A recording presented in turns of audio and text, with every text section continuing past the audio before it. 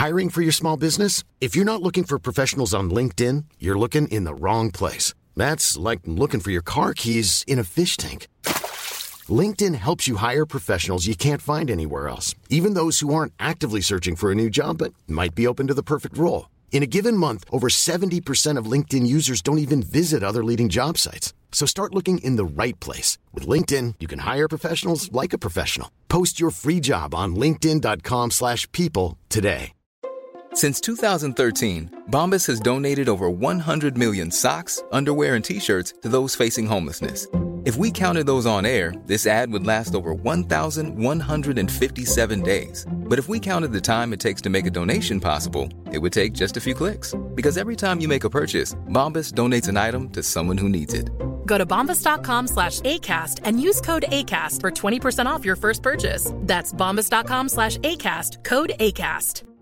Mom deserves the best, and there's no better place to shop for Mother's Day than Whole Foods Market. They're your destination for unbeatable savings, from premium gifts to show-stopping flowers and irresistible desserts. Start by saving 33% with Prime on all body care and candles. Then get a 15-stem bunch of tulips for just $9.99 each with Prime. Round out Mom's menu with festive rosé, irresistible berry chantilly cake, and more special treats. Come celebrate Mother's Day at Whole Foods Market. And with a quick turn, skipper Alex Dock slams it in. There's Lindegaard making for his back pedal. Davis looking to help it into the path of Morris. He's found him via the deflection. It's Aaron Davis. He could win it. He probably has won it for Yeovil. Oh, and it's an opening goal. What a start. Madden, after just 6 minutes, gives Yeovil the lead. Stansfield, good turn away from Trot, goal!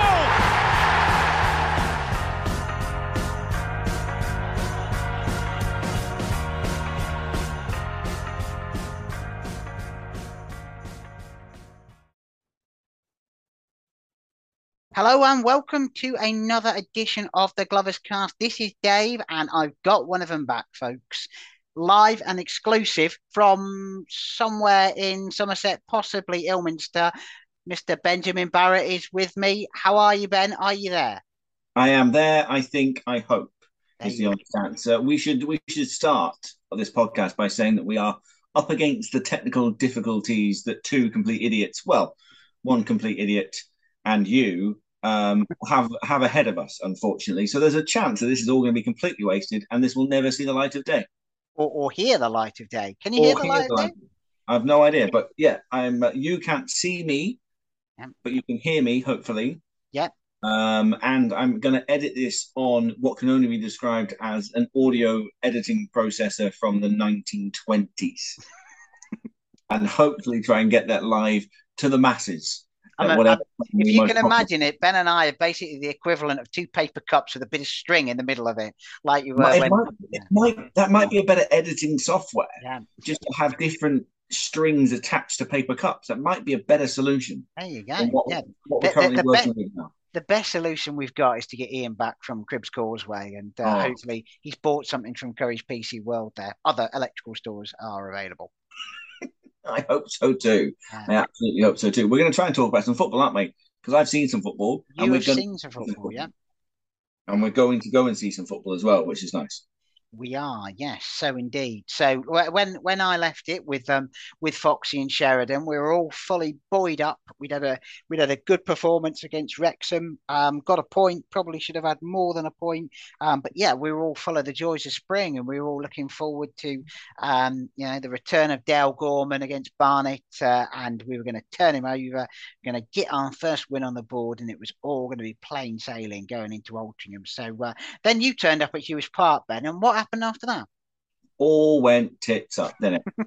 It all went belly up. What can we say really about that Barnet game?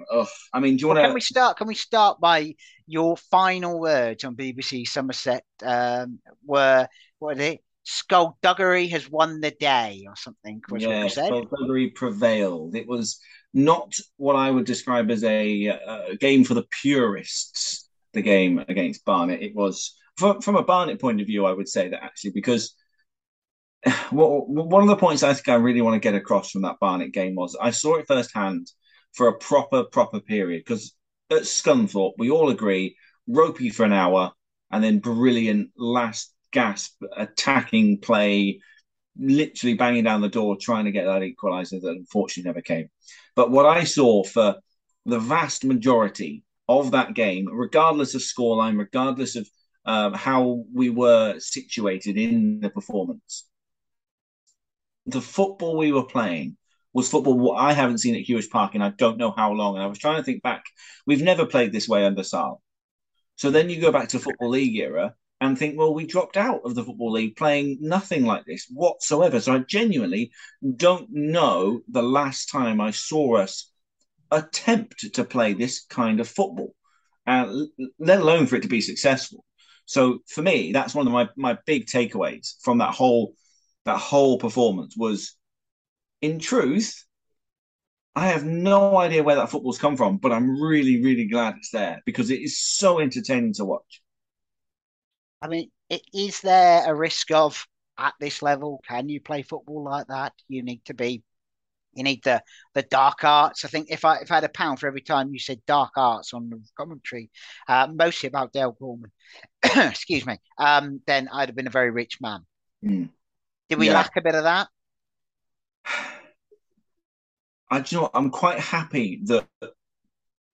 Oh, that's a really tough question and a really good question. The question we'll probably find out over the course of the next few, dare I say, 3, 4, 5 games up to sort of that 10, 12 game period where I really don't want us to have to use the dark arts. I really don't want us to have that in our side because it was really entertaining. And I think that the football we will play will put bums on seats. If we can start stringing results together, it will put bums on seats. It's not going to be we're winning by lumping the ball forward, going 1-0 up and defending the Alamo.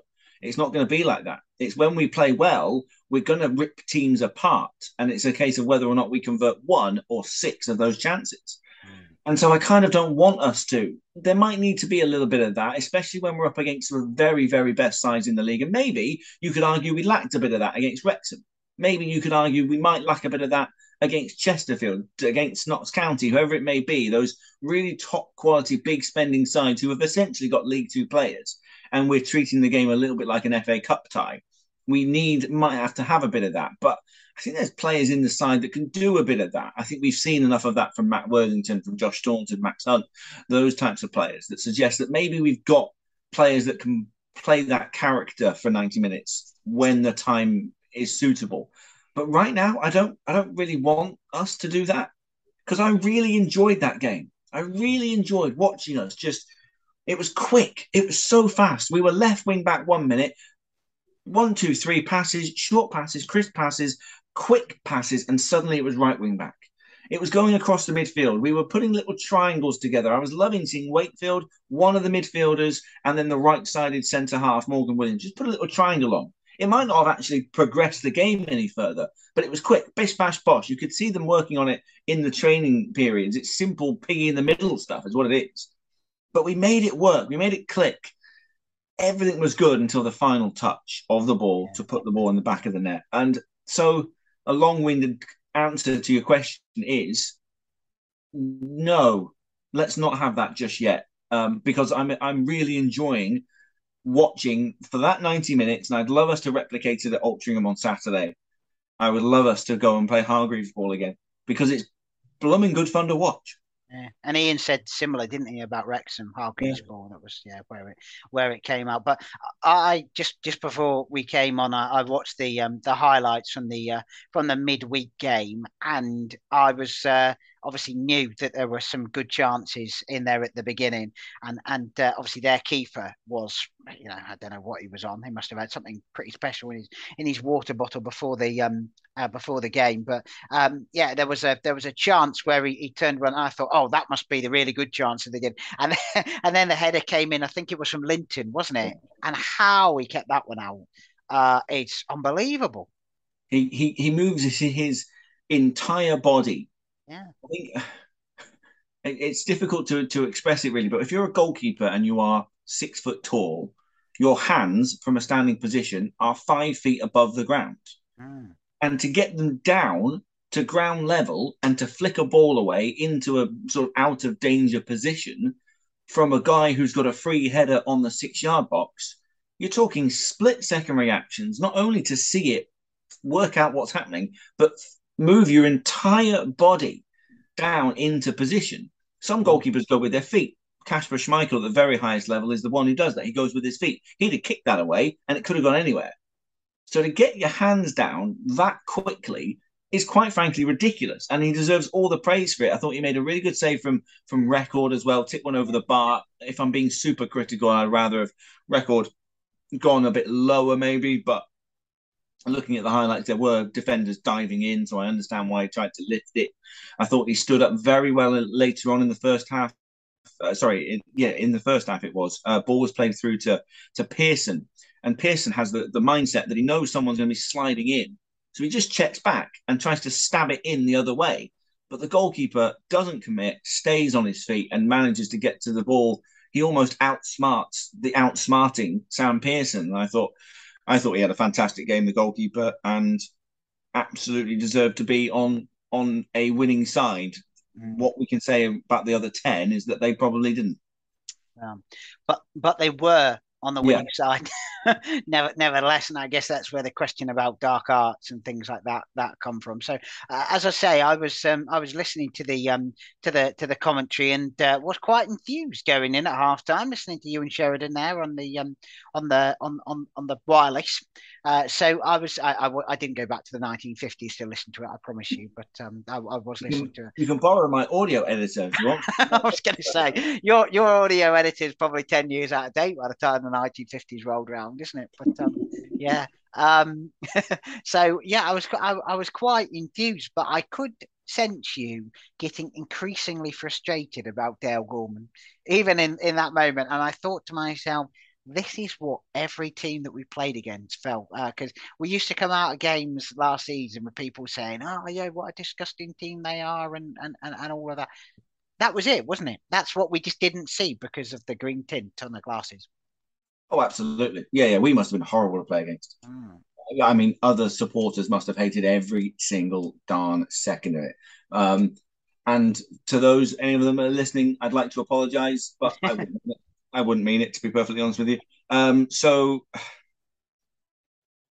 he was Dale Gorman, and when you're on the other side of it, you are sitting there thinking he should have been booked 3, 4, 5 times maybe. He absolutely should have been sent off. He was taken off for his own good measure. The referee did the finger counting of 1, 2, 3, 4. He must have done that 2 or 3 times to say, "You're racking them up here, Dale."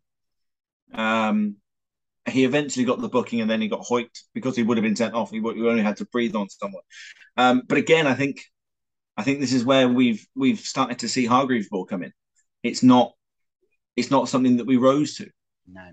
Worthington kept playing the way he was playing. Pearson, I cannot sing that boy's praises enough. I know I've only seen him for 80 minutes in that game and then 20 against Scunny, but my word, what an impression he's making in a short period of time so far.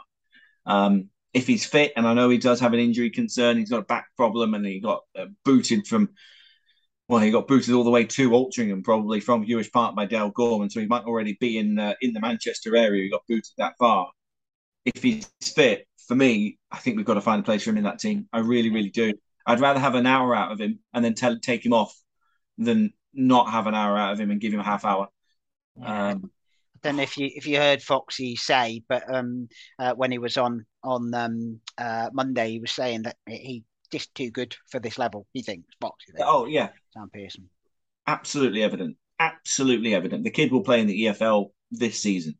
If we can keep him until Christmas and then Bristol City recognise what they've got, genuinely, I think he's got a chance of a run in their side. That's how good I think he can be. There are elements to his game that even at this stage you can see. I thought there was a couple of times where he went through on goal, second half, the chance that on the highlights where he goes through on goal, and it's tame. The effort's tame. And I'm just thinking, because he's overthinking it, do I pass it? How do I shoot? Where do I score? With 150 whatever games behind him and goals and sort of been there, done that moments, the likes of which he's probably ticking off whilst he's here, he probably just leathers it. Yeah. That's the nicest way possible. But in the end, he's probably feeling his hip or his back a little bit. He's looking around thinking, is Linton or Fisher there or someone? Sorry, Fisher or Mal. Is somebody around him? And in the end, I'm just thinking, just hit the thing, hit the thing, hit the thing, hit the thing. You've got so much time, so much room. And because he almost overthinks it, because he's so inexperienced and young. So those elements of his game will come. And I imagine those will be the things that are being done when they do the recaps of the game. They'll show him and go, just go there, mate. You're in all the world. Just go and hit the darn thing. In the end, he kind of doesn't really commit to doing either. And it's a half-hearted attempt. He tries to find a bit of a gap as opposed to just leathering the spots off the ball. Yeah. Do you would it be too soon to say that he's at least got the potential to be another Joshua Neufeld? Oh, without question. Yeah. He's different. He's stronger, stocky. He is. He's going to have his back to goal on occasions. He's not going to be purely about running and running and running. He's very clever at finding gaps. I don't think he's actually going to do a lot of traveling with the ball, if that makes sense. I think he'll just be the one that gets into the right areas that then hopefully we can go and find him, to be honest with you. Yeah. So talking about the areas where hopefully players can find other players, tell me about the 2 goals that we conceded, because I just watched them, forgetting that I had my microphone on whilst you were listening, and the noises I made probably summarised what a lot of Yeovil fans were feeling when they saw them live and in person on Tuesday. So the first one for me, it's disappointing defending, but it's actually good play from Barnett. And the first time they strung a handful of passes together, got into a good area. It's a good ball across. How does he get that ball across, though? He shouldn't be getting the ball across. No. It is a good ball across, but he shouldn't be getting a ball across. And when it's in there, the attacker just gets there, wants it more than I think it's Morgan Williams sliding in. And Morgan Williams will know that. I mean, crikey, he's still only a young lad himself, and we're asking him to be the experienced defender at that particular moment. It's a disappointing goal. And I'm telling you something, that goal doesn't even come up in conversation if we are 3-0 up at the time. No. We don't even talk about it here. It's not even a segment, because we just go, and then they got one back. Yeah. It's just a normal goal that you're disappointed at, you hope you learn from, and you just move on. If we're 3-0 up because of the first half being absolutely sensational, we don't even mention it. We probably would mention the second one, though, because for me, that's the real sucker punch, the real killer. So tell me about that, because the highlights, I don't know what's going on with the camera, but there's something seemed a bit on the piss with that camera. I feel slightly drunk watching Yeovil down, and I don't think it's the football. I think it's the camera is slightly lopsided, or maybe it's my eyes are lopsided. I don't know, but the you don't see where Grant Smith is until he's on his backside, trying to. Or going to pick the ball back out of his net. So what happened there? So the ball's kind of bouncing around on their left-hand side. And by the way, if you check out the Barnet highlights, they've got 2 camera angles. They've got a camera on each side. So they can use, if you look at the Barnet YouTube or whatever it may be, they've got a double camera situation. So they do capture a bit better. And it's a fairly simple long ball over the top. And my gut instinct says, having very briefly looked back at it, that Max Hunt thinks that Grant's coming for it, and Grant thinks that Max Hunt's going to clear it, but he's already started making a bit of a move, and in the end, Kabamba takes what is nothing more than a split second of hesitancy from the 2 defenders, Smith and Hunt, and takes advantage. It's a nice finish. Say it's a great finish. Yeah. Finish. You can't, if you get that wrong, you look stupid. We've got to give Kabamba a bit of credit for the finish. He's clearly high on confidence. He got a goal last week. He obviously got the first there, so he's clearly feeling good. And to be honest with you, it's just poor positioning from Grant Smith. I'm a huge Grant Smith fan. You know that. Anyone that's listened to any of our podcasts over the last 12 months will know I'm a massive, massive Grant Smith fan. But for me there, he doesn't need to be coming out, because even if Kabamba were to bring that ball down and Grant Smith is rightfully placed, there's no guarantee that he scores from his shot that comes on. So for me, and Grant will know that, and Phil, the keeper coach, will know that, and they'll be working on that. And he just needs to either, if he's going to come, go through everything, go head the thing out, clatter the striker, do whatever you got to do. If you're going to do it, or stay at home and hope that your defence bail you out there. In the end, he did neither. I'm a massive Grant Smith fan. I think he's kept us in more games and won us more games and pulled out worldly saves time and time again. But unfortunately for me, unless I'm seeing it wrong, that's a Grant Smith error for being just way out of position. Yeah. So, yes or no question. Ian said the other week that Will Boos will be number one by Christmas. Yes or no? By Christmas, maybe. I know that's not a yes or a no, but it's a maybe. Simple yes or no, maybe. Yeah, I know. Off the back of what is Will using for Saturday? No, right? Because I'm not ready to chuck in a player of Will's caliber, albeit, but in terms of experience, into a game now that we're getting to the point where we could do with a win now. So I want my tried and tested. I want the things that have worked for the last year to be involved. So whether or not he's in by Christmas, maybe. But for Saturday, no. I've completely avoided the question there, and I love that you asked your own question as well. That is the journalist in you. Okay, well let's move on. Can I just say, by the way, I've had some pizza delivered. Have you? To this little office I'm sat in now. Right. Clearly, the wife's got a late night Domino's in. Right. I got ham and pepperoni. I think that went to town. Okay, that sounds like some kind of meat feast or something like that, doesn't it? Yeah. Very good. Very good. Okay. Well, it goes back to who was it? Robin Batchelor's questions with regards to Papa John's, wasn't it? Obviously, Ilminster Domino's is the order of the day. Okay, so simple yes or no, and I got maybe in a 5-minute monologue. So I'm a bit nervous about asking this question, but so a 2-0. I think both you and Sheridan were effectively saying, well, that's that then. But it wasn't really, was it? Because we did show, albeit I don't think it's unfair to say a little late, we did show some fight back and got another goal. So I guess one question is, why did it take us to 2-0 down to get there? But what did happen when we went 2-0 down? Nothing changed. Right. And that's what I like about Hargreaves' ball, trademark, is that we stuck to our principles. Yeah, we got people further forward and we took some gambles. But when you've got a 3-5-2, and this is something that I'd love to write a big Glover's blog on the pros and cons of 3-5-2, because this is actually where it helps. Right. When you are chucking players forward, you've suddenly got these two wide guys in Record and Wakefield, although when Wakefield came off, it became slightly different. Tiori Johnson went on the right and Lawson Diaz was naturally finding his way out onto the right. But you've got natural width, and that just leads to crosses. Instead of the ball being, when you're chasing a game, normally your centre-half gets the ball and just lumps it, and you just hope someone gets on the end of it. When you've got a 3-5-2, that's not the case, because you've always got a wide outlet that then leads to a cross. And that's what happened. It's that simple as that. We got the ball out to Lawson Diaz, and the man's a class act. There's no other way of putting it. The man's a class act. He found the header absolutely perfectly. Nice little flick on. I think the front post sort of set it up really nicely for Record at the back post. But he was still getting forward. He was still getting involved because of that natural width. He could just go. So we didn't change our principles. We still played football, and we kept going playing football. We had set pieces at the end, and we had moments and chances to get the equaliser, but it was just too little too late, really, to be honest with you. Again, it feels like if we were 3-0 up, as we probably should have been, and they get it back to 3-2 by scoring the same two goals, and we then go and score that goal to make it 4-2, we barely give it a mention.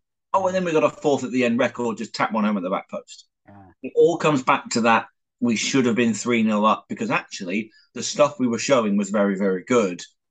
Even the goal, and including the goal, but it was just what went before it. Right.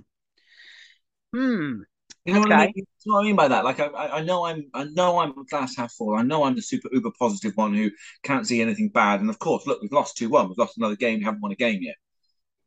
But I was sat there, and I hope I managed to describe it. If anyone was listening to me on BBC Somerset, tell me if I was listening. Yeah. I was trying to get across the fact that I couldn't get my head around, or I couldn't quite believe what I was seeing in terms of the football we were playing. Yeah. It's really bloody entertaining. Yeah. Genuinely. if you want to go watch some good football, get yourself down to Huish Park, because if that's how we're going to play it, get yourself in there, get a bum on a seat, because it's going to be fun. And I hope to God we're going to start scoring some to make them in the wins as well. Yeah. And so I'm going to play a little bit of devil's advocate because, So you say it's good football, it's great to watch. Barnet, it's horrible football. Only the goalkeeper deserved to get 3 points of it. Barnet, after 3 games, I admit, top of the National League. Yeovil Town, second from bottom of the National League. Should that matter? Not right now, it doesn't. No. Not right now, it doesn't. And I alluded to it on my conclusions. If we play that way on Saturday against Altrincham, and it's a copy and paste performance, we play them off the park, can't score for toffee, lose 2-1. We are not in a relegation battle. We are not suddenly going, oh Christ, we can't win a game. Oh my God, rubbish, awful, horrendous. No, not yet. I like the fact that we have principles. I like the fact that we have footballing principles.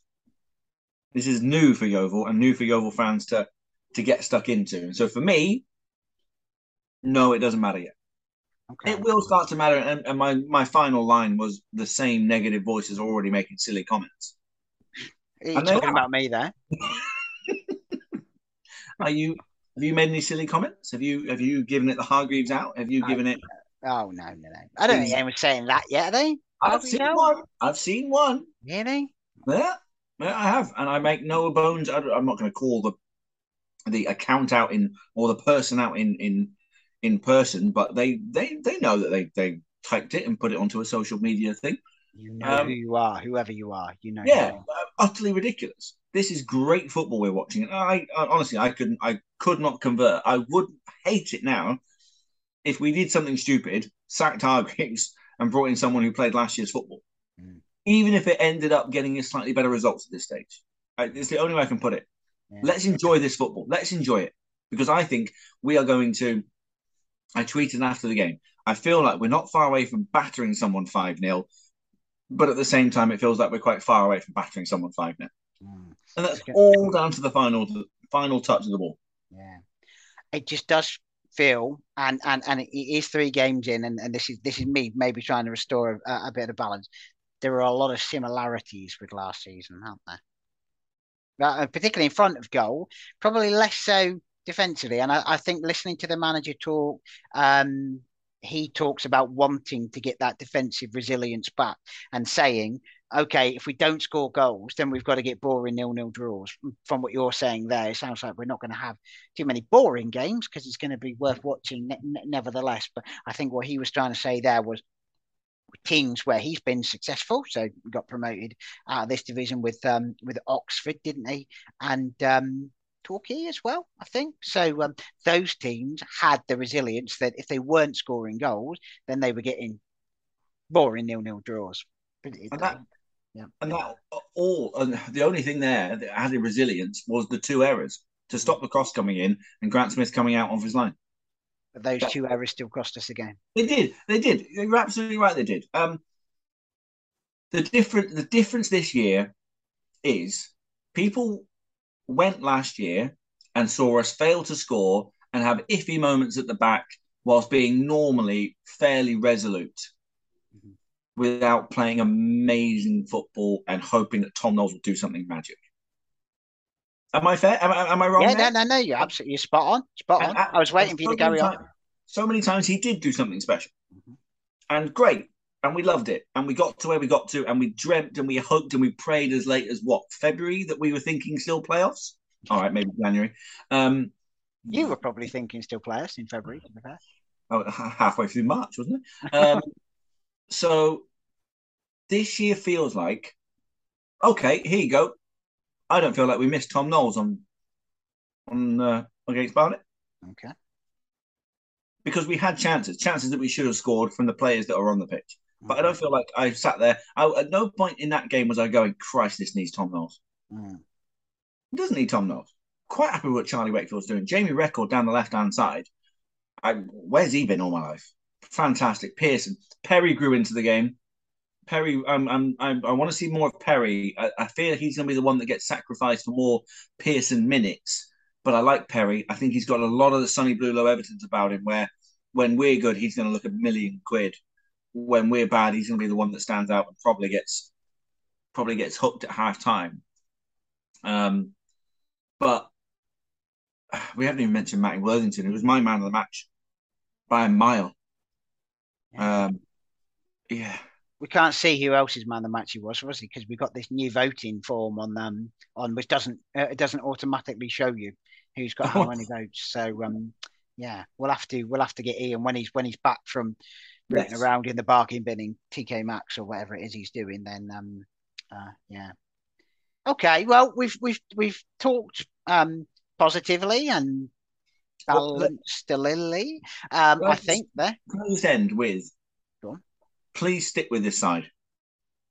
I can't remember the last time I felt like at halftime of that football match. I'm genuinely going back years and years and years where I sat there with that bubble inside of me to say, "Oh my God, we're going to thrash someone." It wasn't Barnet. It all went to pot. Fine, but it just felt like there was a bubbles inside of me that just made me want to think, "Oh my God, we're good." And that I haven't felt that. I haven't felt that in I don't know how long. And it took me a while. It took me a good dose of Rule 2 for that to come through. Because I was angry Thursday night. I was really angry. I was pretty much a write-off throughout much of Wednesday. We went to the beach, went to Lyme Regis Beach, and I was a complete write-off. I was in a right hump. So it's now, it has dawned on me, a double dose of Rule 2 has probably done me good. This side's worth sticking with. It really, really is. And I pray more than anything that we start getting those results soon, because that football, a few results, supporters going, gets that ball rolling, gets the momentum going and flowing. And yeah, I really, really pray that it starts on Saturday. How's that for your segue? Yeah, very good, very good. Well, let's just say I will be going to Altrincham. I'm also planning to go to Wilston on Bank Holiday Monday. Are you planning to go to Woking on the 10th of September as well. So yeah, I'd say that is all down to the enthusiasm that you've instilled in me. But I probably would have gone anyway. So even if we've been terrible, I probably still would have gone. So that's maybe just me. But yes, beautiful segue. So so yeah, you are obviously still quite a long way from Altrincham. I am a bit closer to Altrincham than the average Yeovil Town supporter. Yeah, what are we thinking about Altrincham then? Full-time football? We should say, by the way, that we do have a chat with Erin from Golf Road Goals. We do. That Dave had yesterday. We would normally put it in about here, wouldn't we? We would. But because of the 1930s editing system I've got, we're just going to lump it on the end. And that's going to be the end of this podcast. So we'll have an Altrincham chat, we'll do some GCQs, and then we'll bring Erin in right at the end. And yeah, she talks about, obviously, Altrincham. They've gone full time this year, and the game that we have ahead of us. So, what am I expecting, Dave? Well, Josh Thornton told me what to expect after the game on Tuesday. He and I had a bit of a chinwag. We wrote some of his quotes down. You can find them on the website. And one of the things he said was it was going to be more of a football game, as they're more of a footballing side. It's not going to be quite as agricultural. That's my word, not his. It's not going to be quite as long ball. That's his words, not mine. Than we faced on Tuesday night. So I hope footballing side against footballing side means hopefully a good game. Okay. Can I tell you one player, and you can tell me whether I should be looking forward to him, that I'm hoping to see? Jimmy Toure. I'm hoping to see some of Jimmy Toure. Now, against Wrexham, Ian and Sheridan made him sound electric. And I know we're kind of going back to Tuesday night as well. Should I be excited about seeing Jimmy Toure? I really hope so. Yeah. It was really nice to look down at the team sheet and see two genuine options in Diath and Toure. Mm-hmm. Toure was maybe the quieter of the two, but he came on. It's the basic stuff. He came on and his chant was going. Yeah. When even he hadn't even gone on the pitch yet. He was getting ready. He was going through the flip book and Jimmy, Toure. It was already going, and it just makes me think. Again, if we're playing this exciting football, when he's fit and going for 90 minutes or going from the start, I would have loved him in that starting lineup against Barnet if we were going to play like that. Where he fits and where he goes, I don't really know. But, oh my word, I think he's going to be exciting. If he's up for it, if he's fit, if he's ready, we've got a really exciting player on our hands there. And I hope we get as much out of him for as long as we can. But he hasn't kicked a ball in anger in pre-season. I don't think we're going to see the best out of him for 6 weeks, maybe that much. If he's not had no pre-season is 4 or 5 weeks. Yeah, but you get some 90 minutes in there. Yeah, you get some, unless we're going to start arranging friendlies for him or getting him in the under-18s friendlies or whatever. He's not going to get those minutes. He's going to get half an hour, 20 minutes, 10 minutes, half an hour, have an hour, and then come off. So I think 4, 5, 6 weeks before we see the best of him. And if what we've already seen isn't the best of him, definitely be excited about him. But maybe once you've seen the games against Wilson and Woking, will you see a little bit more of him? Yeah. Well, the manager was asked about him today. He's the gaffer's presser, and he said Jimmy's been looking for EFL clubs and probably lost a bit of fitness. So he signed a deal for us which suits both parties. If we can get him up to speed, he's a dangerous player for us. He's not far off, but for lots of players that have been through the summer as Jimmy has, they lose fitness. He's shown glimpses of what he can do, and we have to make sure we get into full fitness as quickly as possible. I think that's probably fair to say. Yeah, I think so too. And you got Lawson Diath in there as well. So, yeah, I like the fact we've got a bit of depth. It's not maybe as much depth as we would otherwise like. We want a bit more depth. Of course, we all want more depth. But I like the fact that we can call on people. Yeah, definitely. And I know probably when you were talking and we were saying, what do you want when we were last together with Ian, and you were saying, I want a 24-year-old striker, peak of his powers, all of that. I mean, Jimmy Toure is only 28, so he's certainly not at the end of his powers, I don't think. He's got experience playing at a higher level. He's got experience playing at this level with as a Hartlepool player as well. I mean, potentially he's a good player. I mean, don't get me wrong, he's at this level and he's not been brought in by an EFL club for a reason. If he was really at the height of his powers, then an EFL club would have taken a chance on him, but they haven't. So, but yeah, I'm looking forward to seeing him. I'm looking forward to seeing Malachi Linton again. I think I saw bits and bobs of him against Scunthorpe, but probably not really enough. Looking forward to seeing Pearson. And I'm looking forward to seeing a 5 at the back that doesn't crumble like House of Cards, if cards crumble, as they did in the first half at Scunthorpe. So, of all those things I'm looking forward to, do you think I've got much chance of being richly rewarded for not coming that far from my house to Altrincham? Yeah, I really do. I've been looking at Altrincham again, and the stats that I've looked at is that, again, they don't start particularly well. Maidenhead scored against them in the 12th minute. Maidstone scored against them in the 7th minute, albeit via an own goal. 0-0 against Bromley is probably their best result so far. And again, I just hope we come out with that same intensity, because that first 15, 20 minutes, like we did against Barnet, where we had a chance within 2 minutes. Pearson had a shot within 2-3 minutes. By 7 minutes, we'd had 3 genuine chances.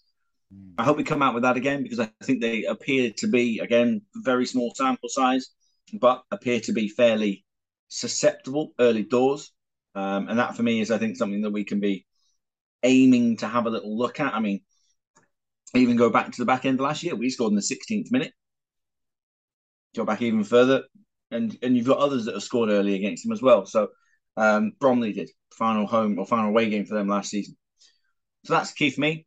If we get out at them and, get into their faces, I exactly as you said, I'm quite excited. They're obviously only a place above us, 2 draws as opposed to us, but they've only scored 1 goal.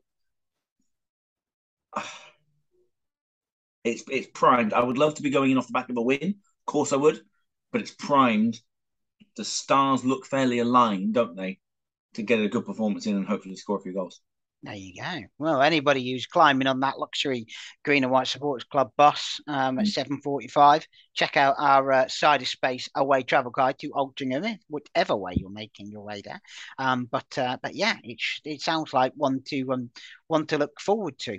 Well, as you said, we have got some questions. Well, actually, before we go into questions, is there anything else you want to say about Altrincham before we've obviously got everything coming up at the end? I don't think so. I think we're good. I am genuinely excited. If we don't have much, if we have less of the ball, maybe as the away side, we might see a bit of a different performance. But I think against a side newly full-time, figuring it out at this level, get out them early, go and pretend it's a home game. And if you're going, make a racket early doors, sing some songs. Difficult to make a racket in that place, it's a big. It is, but I don't know. Bring flags, do whatever you got to do. Make sure that we're kind of. Is that you telling me to bring the Northern Glovers flag? Which have you got it somewhere? I was going to say I'm not 100% sure where it is, but I can probably find it. Yeah, if you can find it, definitely bring it along. But you know what I mean? Make a presence. There's not going to be many of us there.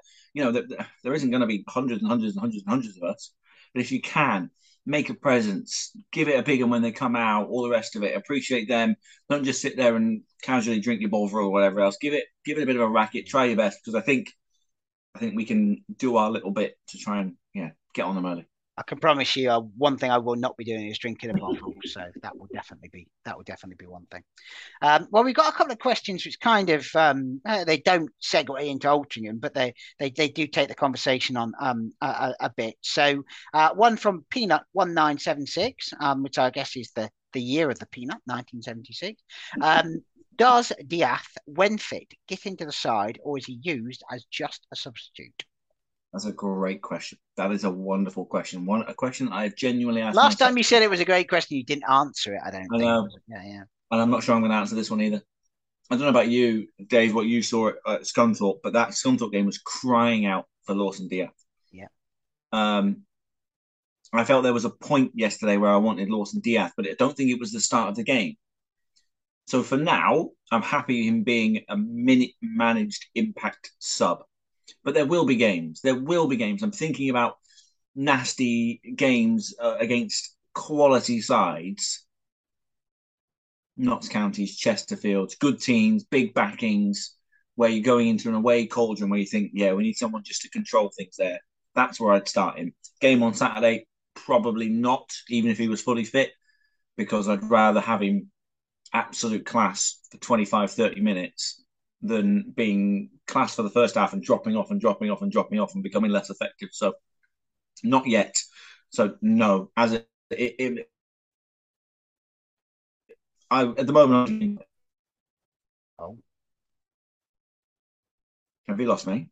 Right. I was going to say, I don't know if it was just me, and I won't know this until I listen to it back. But you went a little bit crackly then. But I'm guessing you concluded by saying that at the moment you wouldn't start with Lawson Diath. You'd have him as coming as a sub. Correct? Correct. Impact sub. And if you heard the rambling before, you'll know why. No, I heard the rambling. It was just as you got to that conclusion, but it could have been my end. We'll find out when we listen back. Well, I'd say that if Lawson Diath is fit, Lawson Diath should be in the team. But I do understand your logic as well there. So let's go with that. So the other one from our friend Robin Batchelor, who was at a Gateshead game in the week. I think they played Notts County. He was. Pardon? Stop being mean to our questions. I'm not being mean to him. He messaged me to send him, and I was just going to say he showed what a dyed-in-wool Yeovil Town fan was, because he was rocking the Paulus Banara in the whatever Olympic Stadium or whatever they call it, in International Athletic Stadium, wherever it is they play at Gateshead. Nice. And kudos to Robin. I was being nice to him, Ben. Like I say, he's taller than me. I've got to be careful what I say for when I do finally meet him. So Robin asked, what is Matty Worthington's best role in this midfield? In Scunthorpe, in the Scunthorpe match, he was playing quite advanced and seemed good on set pieces, but he's only ever scored 4 goals for us. Sorry, I'm just finishing off the slides of pizza. Oh, right, okay. I think this current role for Matty Worthington is his best, and that role we saw at Scunthorpe and we saw at the start of the Barnet game. Get him forward. Get him beyond Alex Fisher, get him into those areas to latch onto crosses, to get involved in set pieces. I agree, his goal scoring return isn't good enough, and that's absolutely fine. But I think this different role, he should be setting a target of doubling his goal tally for us this season in one go. I truly think that. I want him forward because I like his tenacity. He's no longer just snapping at the heels of their attackers trying to break things up. He's snapping at the heels of their centre-backs trying to nick the ball off them on the edge of the penalty area. This is the best Matty Worthington I've seen, and I've not seen, I've seen 90 minutes and 20-odd minutes of us playing well at Scunthorpe, and this is the most I'm enjoying seeing Matty Worthington. Yeah, I'd agree with you. I think we said at the start of last season, I think Carl Dickinson said when he left that last season was a season for Matt Worthington, wasn't it? But I do wonder when you see him I did see him in as much as I saw anybody against Scunthorpe. I don't think he could have done that in a Darren Sarll team. And the player that he was in that team was probably the player that he was able to be. Whereas this formation, and I'm basing this on highlights of the last 2 games I've seen and what I saw of him against Scunthorpe, I think in this he's got the potential to be a more forward-thinking player, isn't he? So I certainly like to see more of him there. Probably a bit early for me to judge because I've only seen 1 game for him as to what his best role is, but I'd certainly like to see a lot more of him in advanced positions. Okay. So Mike Hudson, this is quite a long question, so opportunity to get more pizza down your gullet there. Playing some good football. There you go, he agrees with you, but lacking a killer edge in front of goal. Do you think we have sufficient goals in the squad as it is? And is it just a case of time and patience? Or do you think we need to bring a goal scorer in? If that's the case, do you think Chris Hargreaves has the resources to do so? Wow. Quite literally the £1 million question that will probably determine whether or not we are a player. I think 2.35 million we sold the ground for, didn't we? So more than the £2.35 million question then. And we'll probably decide whether or not we're a playoff team or not. That's how much of an important question it is. We are playing good football now. We do lack a killer edge in front of goal. Can they step up? I think we all agree Malachi Linton has got the ability to score goals. Yeah. I want to see if we can get some goals out of Worthington, Perry, Diaz, Wakefield. Records obviously chipped in already with a couple. Fisher needs to make sure he's keeping his tally ticking over as well. I'm not expecting as many from him as I am from Linton. And then I think you're not going to judge him on scoring goals.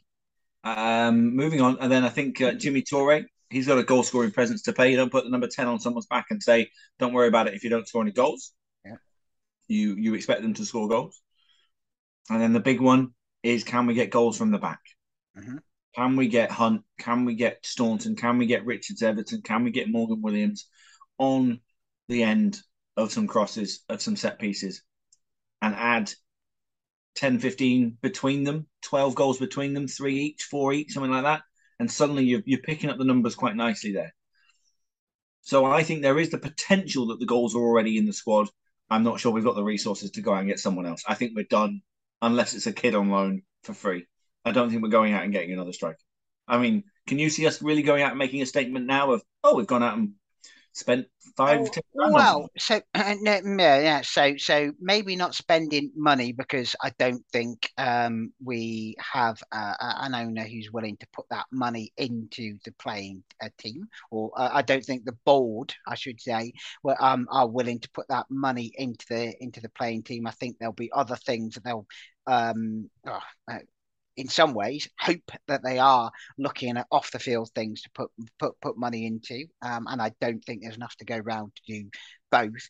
But what I do think as well is, in the same way, probably if we'd have said Jimmy Toure at the point, the day before he signed, we probably wouldn't have thought that player, because I think if you'd have said that to me, I would have thought, was he not still in the Football League? Surely there'll be a Football League team that will find him. And I wonder whether there's others like that out there.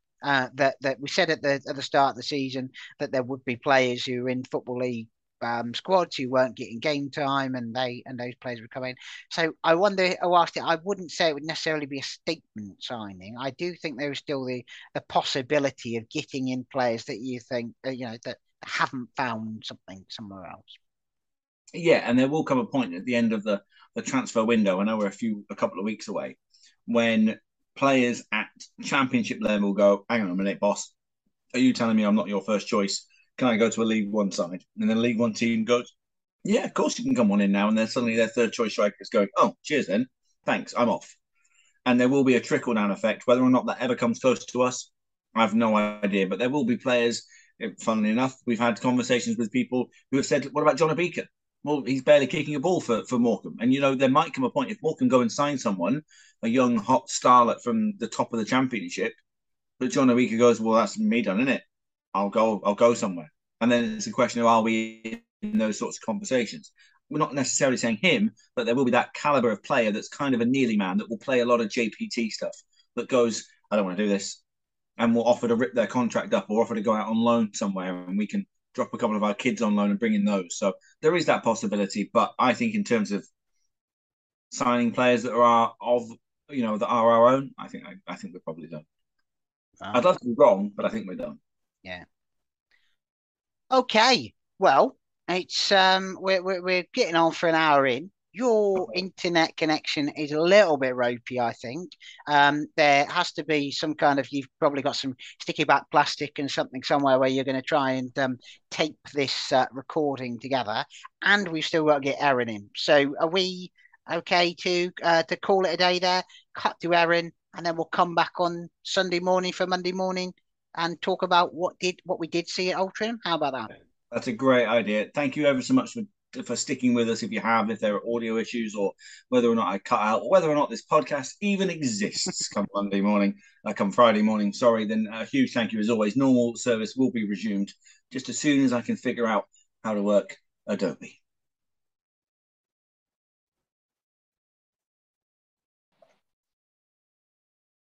Hello and welcome. This is Dave, and I am joined this evening by Erin from Golf Road Goals and Altrincham FC fan. So, Erin, firstly, thank you and welcome back to the Gloverscast. Thank you very much for having me. No problem at all. It doesn't seem like 5 minutes ago since Altrincham and Yeovil were last locking horns on the final day of last season. But I think it's probably fair to say we got the sense when we were up there that there was a lot about to change at Altrincham. We're going full time, and a lot of players coming in and a lot of players going out as well. So what's happened since the last time we met on that final game? So since the final game, obviously the club's gone full time, which is a massive step in our history. So we got our first full-time squad training structure. And then, if I remember correctly, it was a lot of players' last games on that final day. So obviously we lost a number of quality players from the side, including Tony Thompson, Connor Hampson, Josh Hancock, who had been our top scorer for the last few seasons. We lost Dan Mooney as well to Southend. We lost a number of decent players due to the full-time status of the club. Obviously, they couldn't commit to it because of jobs elsewhere, and that's just changed. We've obviously brought in a number of good players from higher league standards, such as Ollie Byrne from the Welsh Premier League. He's kept the most clean sheets for Connors Quay last season. He's a very good signing. We've also brought in Ross Barrows from Kings Lynn, Liam Brockbank, AD Roxburgh. We've brought in a number of players, and obviously going full time, that's really what's changed since the last game of the season. Yeah, it's a strange one, isn't it? Because whenever you think of footballers, everybody's dream is to be a professional footballer as a full-time job. But I suppose that the guys who left at the end of last season, their jobs, are obviously their careers, and football is not a pastime for them. But they prefer part-time status. But and I guess the same works the other way. And as much as you've got these players who I'm guessing some of them would have come from, I'd imagine Connors Quay and Kings Lynn would have been part-time, and they're coming into full-time football as well. Is that right? Yeah, I think Ross Barrow's coming in from Kings Lynn. If I remember correctly, Kings Lynn, I think, are part-time. Right. I think the Welsh League is a full-time league. Oh, okay. It's a professional league. Ollie Byrne was regarded as the best keeper in Wales last season. He's kept the most clean sheets for Connors Quay Nomad. And if I remember reading, I think it was about 17 or 18 clean sheets he kept last season. So I think the lads that left, obviously, the jobs were too good to sort of leave. You don't want to leave your job, obviously. Football's sort of like most people's dream is to become a professional footballer. And obviously, if that doesn't work out and part-time is the way to go, then I think that would have worked better for them, because obviously their jobs would have been too good to have just left, because anything can happen in football. Things can just change in an instant. Yeah, absolutely. Yeah, you got to think about beyond the next even like 10 years or so, haven't you? To what you're going to do when you stop playing football, I suppose. So yeah, I guess it makes a lot of sense. And the season started, I think it's probably fair to say, although you're a point up on us, I know can't really read a great deal out of the first 3 matches of the season, but 2 draws and a defeat. Is that right in your first 3 games? Yeah, we drew 1-1 on the opening day of the season to Maidstone. Chris Clark scored the equaliser just before half time. We played fairly well in the second half when both teams came back out. We had a number of chances, just unfortunately just couldn't take them on the day. Obviously, that's the way that football goes sometimes. I mean, we had another draw the game after. And then last night we had a draw against a strong Bromley side, who obviously won the FA Trophy last season. Yeah, I mean, that's quite a good result when you think about it, away from home as well, against, like I say, a decent Bromley side. Yeah, I think that was a really good result for the lads, because obviously Bromley are a very strong team. They won the FA Trophy last season. They were at the bottom end of the playoffs as well. And then we had our first defeat to Maidenhead last night, a 2-0 defeat. We had to signed Dermot Mee a couple of hours before the game on loan, and he's a goalkeeper, is that right? So, Dermot Mee, you say he was a goalkeeper, is that right? Yeah, Dermot Mee plays for Manchester United under 23s, and we signed him on loan. Right. And is that something happened to the goalkeeper that you mentioned that you brought in? Was he unable to play? Yeah, he was unavailable to play last night, and then Matt Gold got injured against Bromley. He came out to punch across clear and collided with the Bromley defender. And I think he's under concussion protocol for the next 6 weeks. All right, okay. So it will be this young lad from Man United who would expect to be in goal on Saturday against Yeovil then? No, I would think so. However, if Ollie Byrne's available to play, then I think it will be Byrne that will be number 1 choice, should he be available to play. Yeah. What's his situation then, Byrne? Is he played this season, or is he not played yet? He played the pre-season games, and then I think there was just a bit of trouble with the registration. That's what it said on the club website yesterday. There was trouble with his registration from the Welsh FA. Okay. And in terms of the other players that you've brought in, I remember Jordan Hume being one that quite a lot of people were excited about when he joined. I think he'd been with you previously, hadn't he, and done well. How's he found his way back in?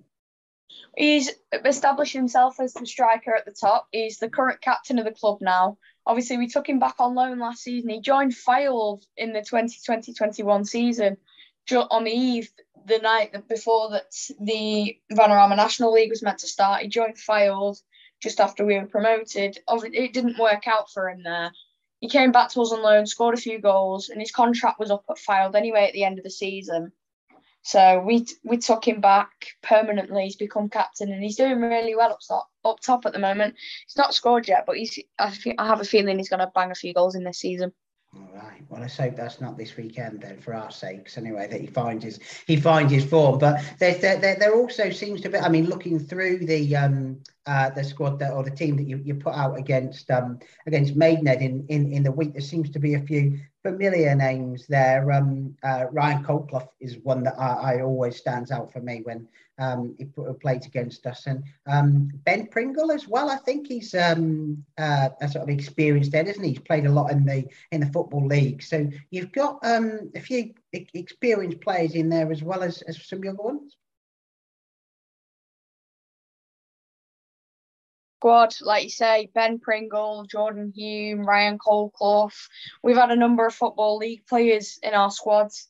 And then obviously with the departures of a number of players last season, we brought in some younger players like Adi Roxburgh, Liam Brockbank coming in from the Northern Premier League sides, highly regarded prospects there, bringing what would be probably their first full-time football contract. And they've slotted into the team really well, actually, with the balance of experienced players and younger players. And we've obviously had a few academy graduates in the team recently who've been doing really well and showing what they're made of when they come on. Fantastic. So I guess just to finish, obviously looking ahead to the weekend, what are you expecting, and what can Yeovil expect when they turn up at Altrincham on Saturday? Well, I'm hoping that Altrincham are going to find the form this weekend, pick up a win. But I think Yeovil can expect a strong side with experienced players and younger players in the side. Obviously, we've got proven goal scorers like Chris Conn-Clark, who's on loan from Fleetwood, Jordan Hume, Ryan Cole-Clough. We've also signed Alexander Samizadeh as well, a proven striker. He scored a hat-trick on his debut for, I think it was Leatherhead, a couple of seasons ago. And he was really impressive when he came on and when he was on trial at Altrincham.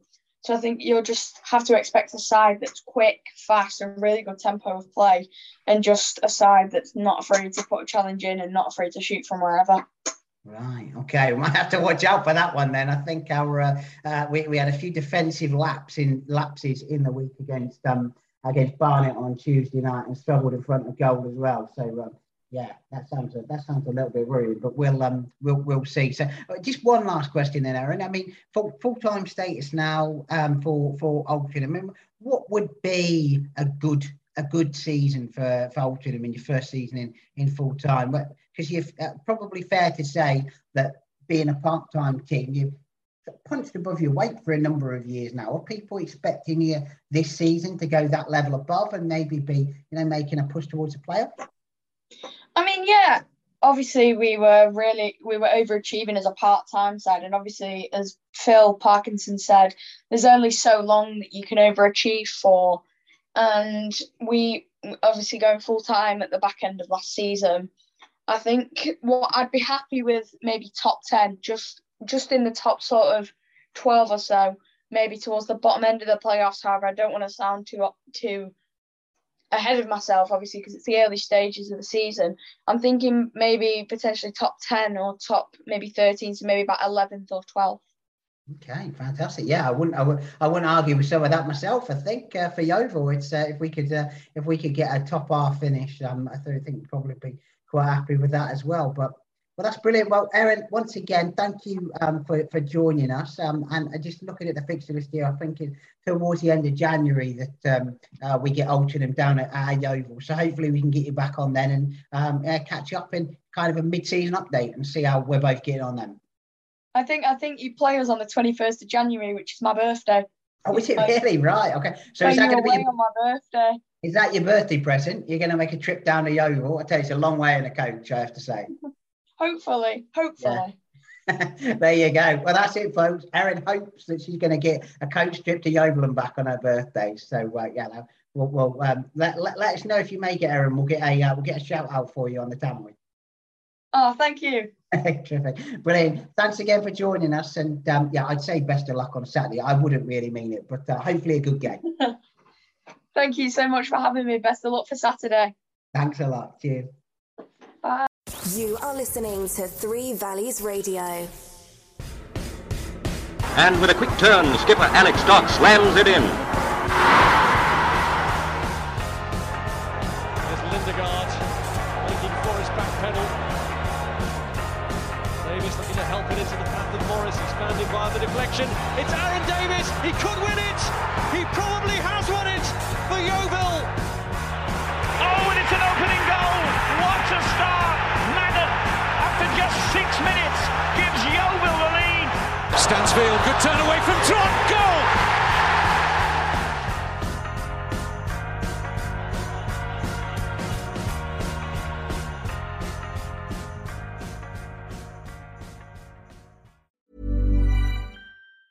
Mom deserves the best, and there's no better place to shop for Mother's Day than Whole Foods Market. They're your destination for unbeatable savings, from premium gifts to show-stopping flowers and irresistible desserts. Start by saving 33% with Prime on all body care and candles. Then get a 15-stem bunch of tulips for just $9.99 each with Prime. Round out Mom's menu with festive rosé, irresistible berry chantilly cake, and more special treats. Come celebrate Mother's Day at Whole Foods Market.